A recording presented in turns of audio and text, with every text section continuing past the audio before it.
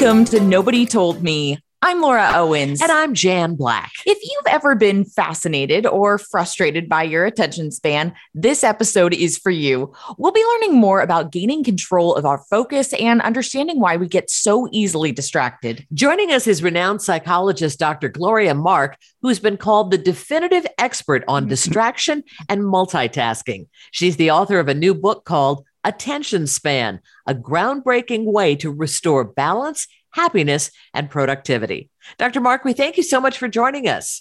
Thank you so much for having me. You write that our use of personal technologies affects our ability to pay attention. Tell us more about that and how that has really changed things as far as our attention spans are concerned. Well, that's a really huge story. So it turns out, it turns out that it does affect our ability to pay attention a lot.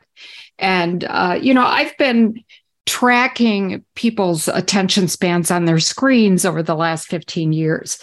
And we use objective measures. So, we started out actually shadowing people with stopwatches to time very precisely how long their attention was on any screen before switching. That was very laborious. So then we switched to using computer logging techniques. So what we found is that over the last 15 years, the attention duration on any screen has decreased. And it's down over the last 5-6 years or so to about 47 seconds on any screen on average before switching. And other independent studies have also verified this. So yes, we have very short attention spans when we're on our screens, our computers, our phones, our tablets. I'm guessing that attention span also correlates with age, and you've got all these young kids who are using phones for the first time, and there's so many exciting things, or you've got kids who are just talking to friends and switching between TikTok and Instagram, whereas people like my mom, maybe she's on one screen a little longer. Yeah, because it takes you so long to get on there in the first place.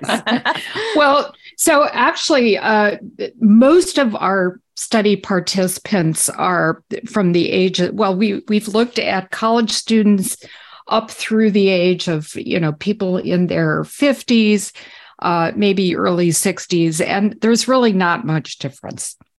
So we've not looked at younger kids. We've not looked at K through 12. But, looking from college age on up, we find the results are basically the same. That is fascinating to me. And I know you've also done research on how long it takes for us to get back into an activity once our attention has been taken away from it. Tell us about scary. That. Yeah. Yeah. So, when we look at switching on screens, right, you might think, well, maybe that's not so bad if I'm working on the same project, right?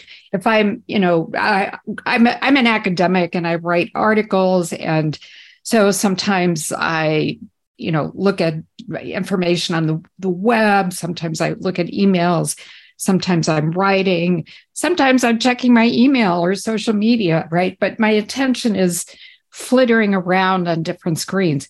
But what we did was we looked at when people's screen switching was all contained within a single project. So I'm working on project number 1, and then I switch my attention to project number 2, and then to project number 3. Now, first of all, people spend only about 10 and a half minutes on average within any project before switching. That's not a very long time.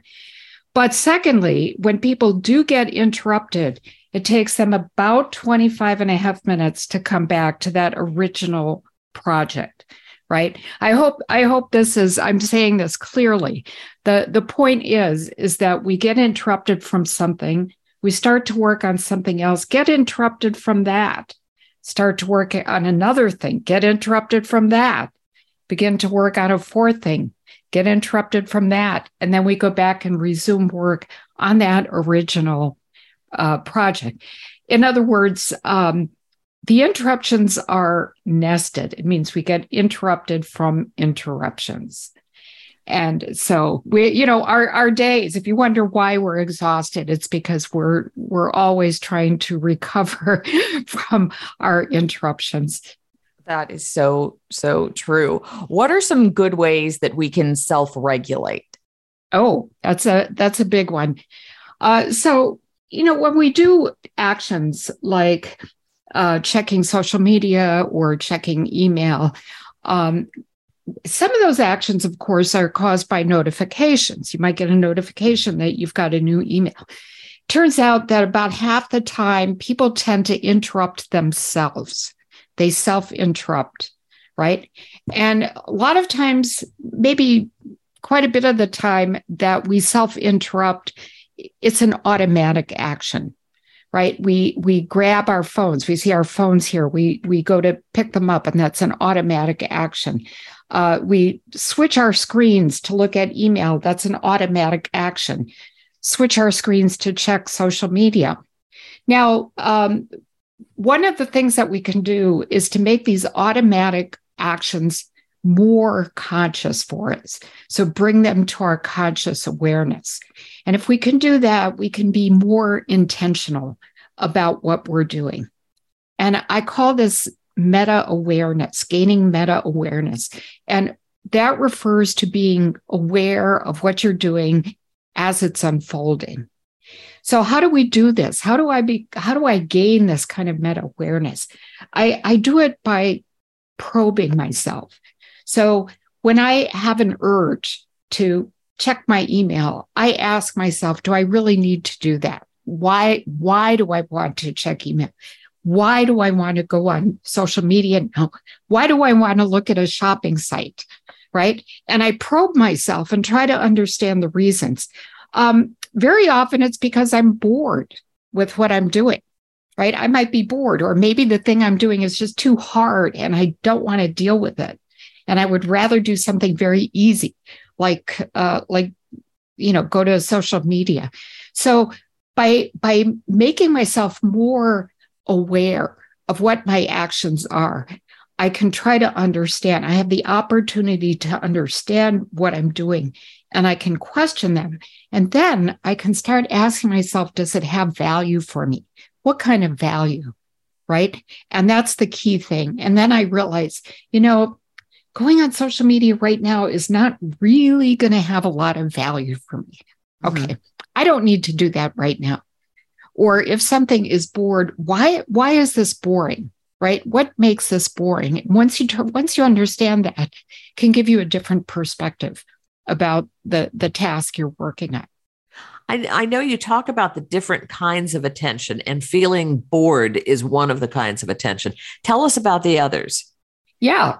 So, when people talk about attention, they usually talk about it in terms of two states. You're focused or unfocused, right? Everybody complains about, I'm not focused. Why can't I be more focused? But, if we think of attention in a much more nuanced way, we can divide attention into being, you're engaged in something and challenged. You can also be engaged in something and not at all challenged.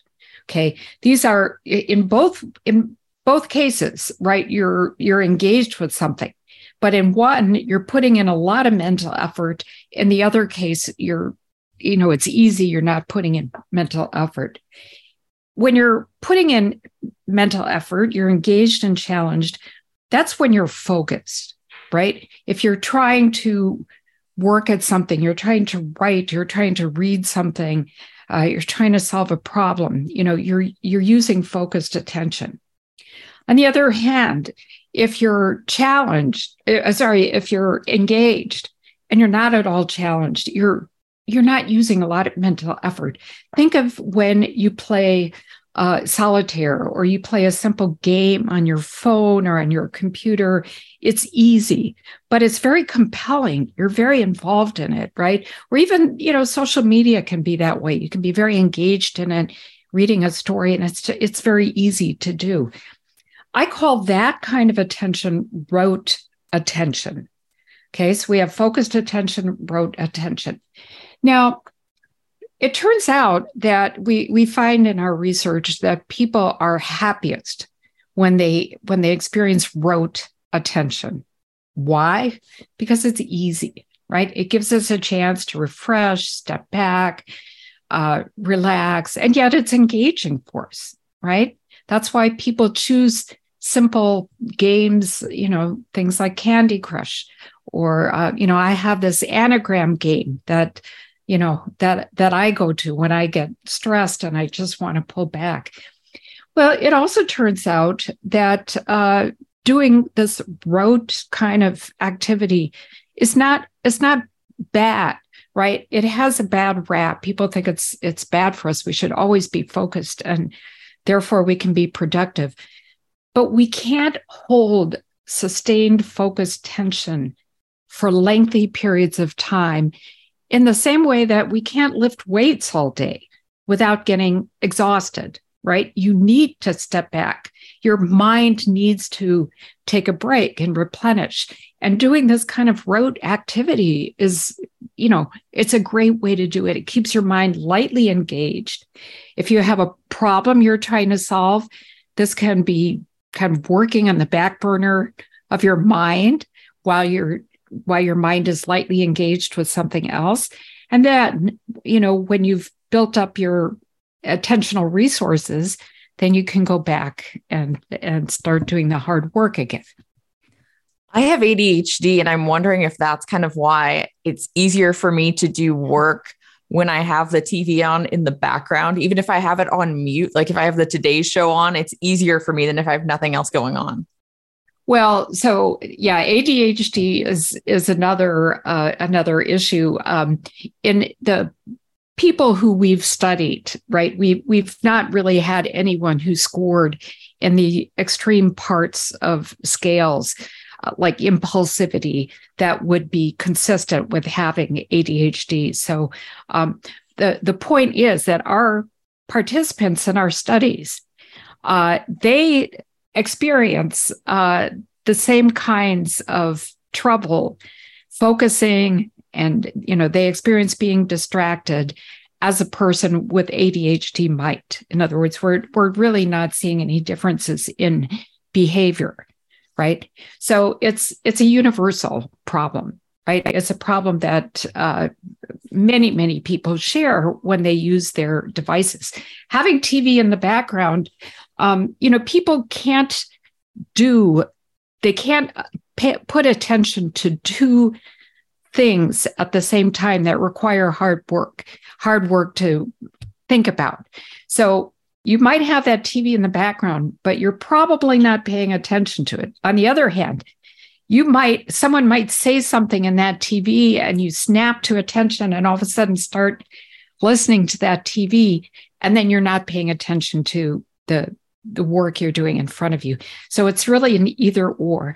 And what happens is we're switching our attention very rapidly back and forth between. I'm wondering what the benefits are to trying to gain more control over our attention span and trying to gain more ability to focus and not get distracted. Yeah, I think, well, first of all, it's about gaining agency, right? Gaining self-efficacy over your behavior. And it's a very powerful thing. I mean, it gives people confidence in what they can do. People, when they have agency over their use of digital devices, they can accomplish more because then you have the choice. You have the choice of where you want to put your attention, whether you want to work on, this deadline that's coming up, or whether you do want to pull back, take a break, go to social media for a while. It's in your control.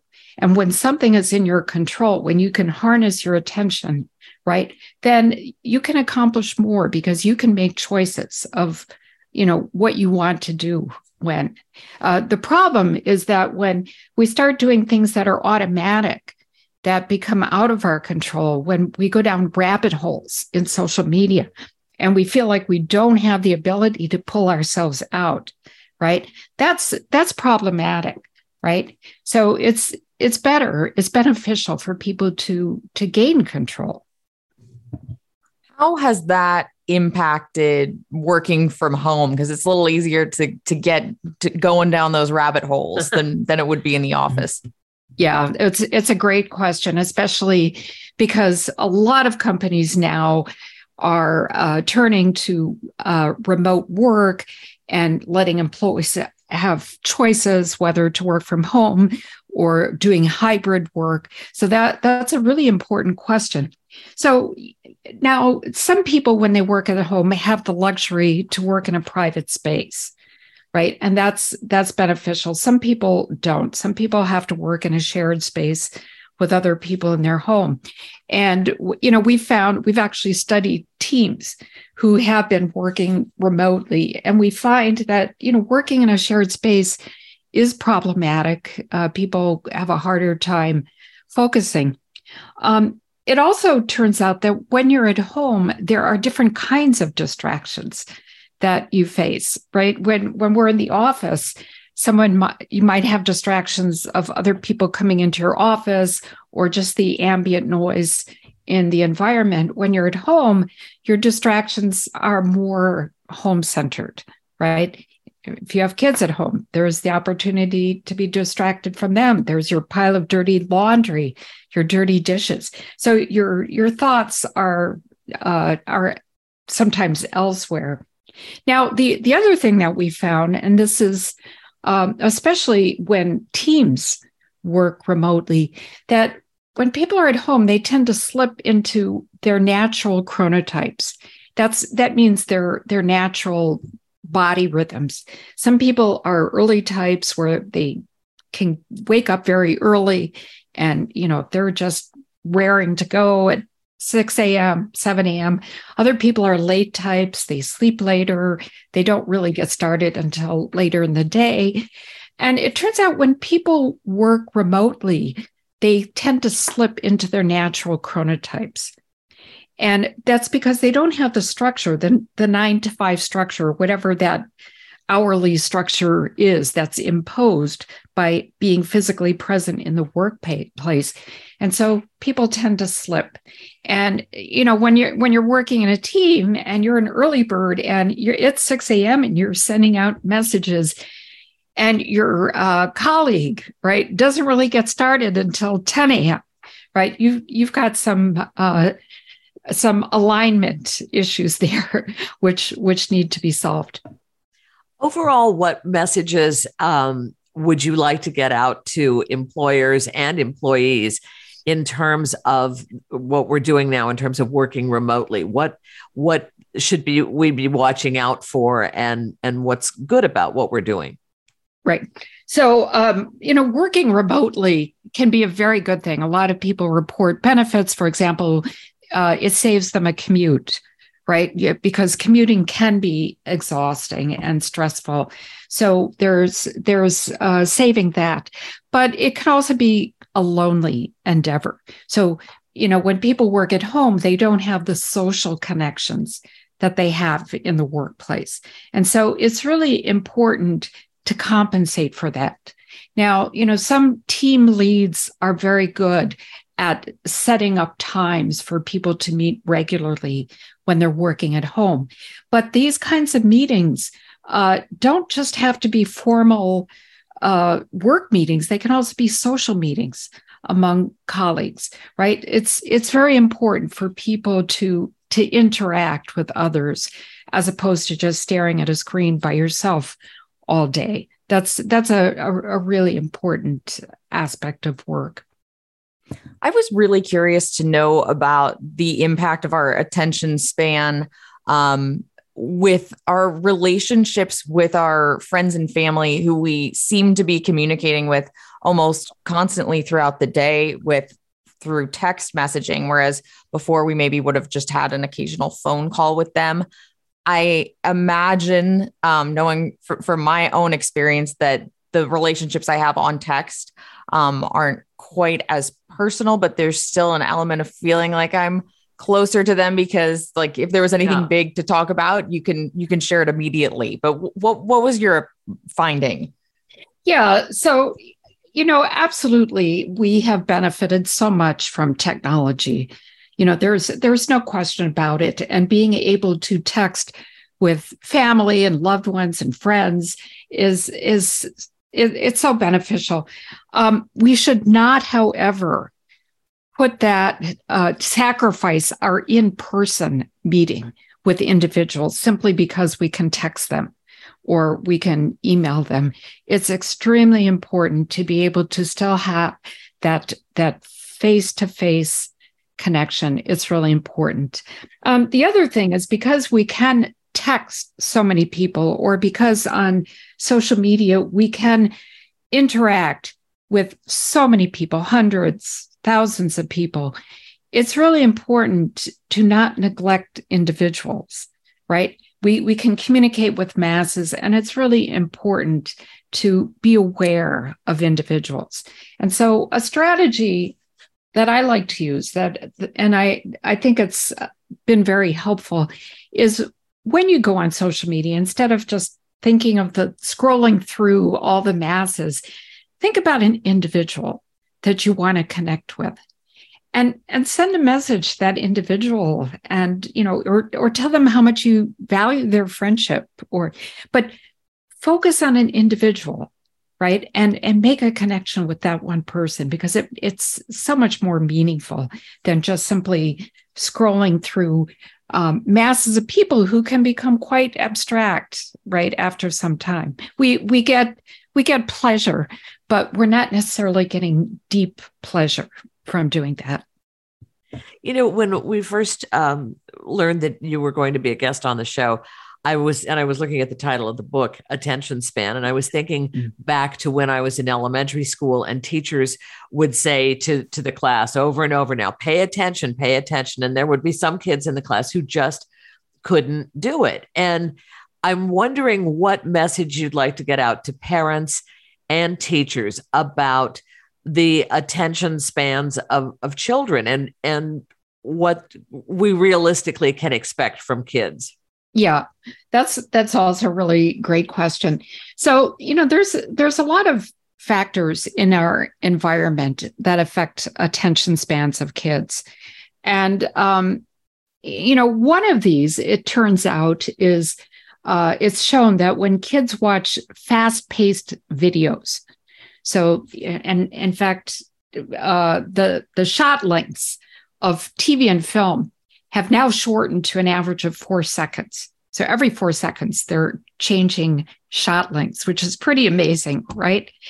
And there have been studies that show that when kids are exposed to these kinds of fast-paced videos, and then afterwards they're given some task which involves attention, they have a much worse time paying attention than people in a control condition who were asked to draw something or to read something, right? The kids in the control condition were not exposed to the fast-paced videos.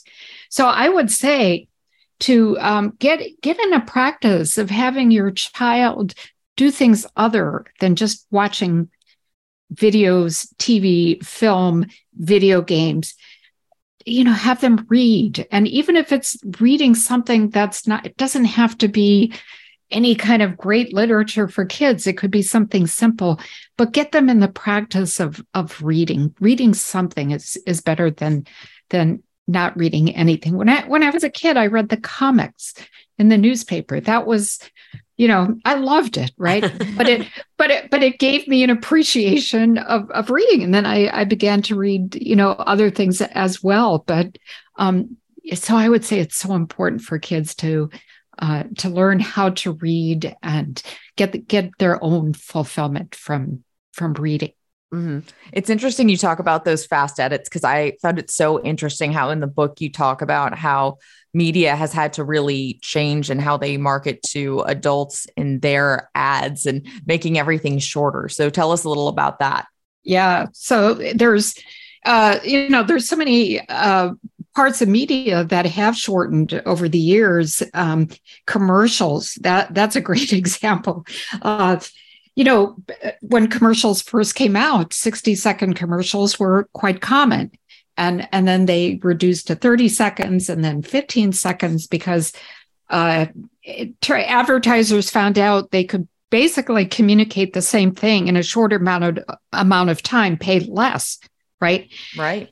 Now ads are starting to be 6 seconds, right? Because 6 seconds can capture your attention span.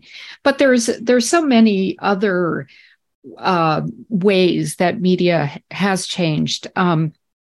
There's these blockbuster films that we see, like Transformers. Those shot changes are really fast. Yeah. And it's called chaos editing, right? Because it's chaotic. It's chaotic. It gives you it stimulates your senses, but you can't necessarily make sense of what's going on.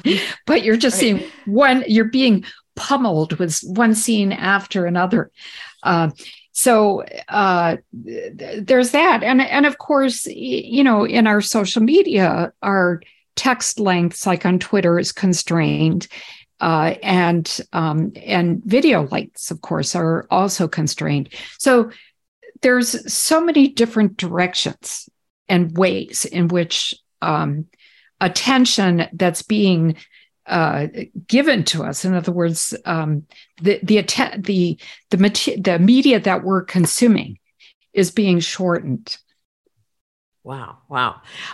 Our show is called Nobody Told Me. And we always ask our guests, what is your nobody told me lesson? So what is it that nobody told you about our attention spans that you had to learn the hard way and that you really think is an important thing to pass on to the rest of us who don't spend our careers studying this? Oh, wow.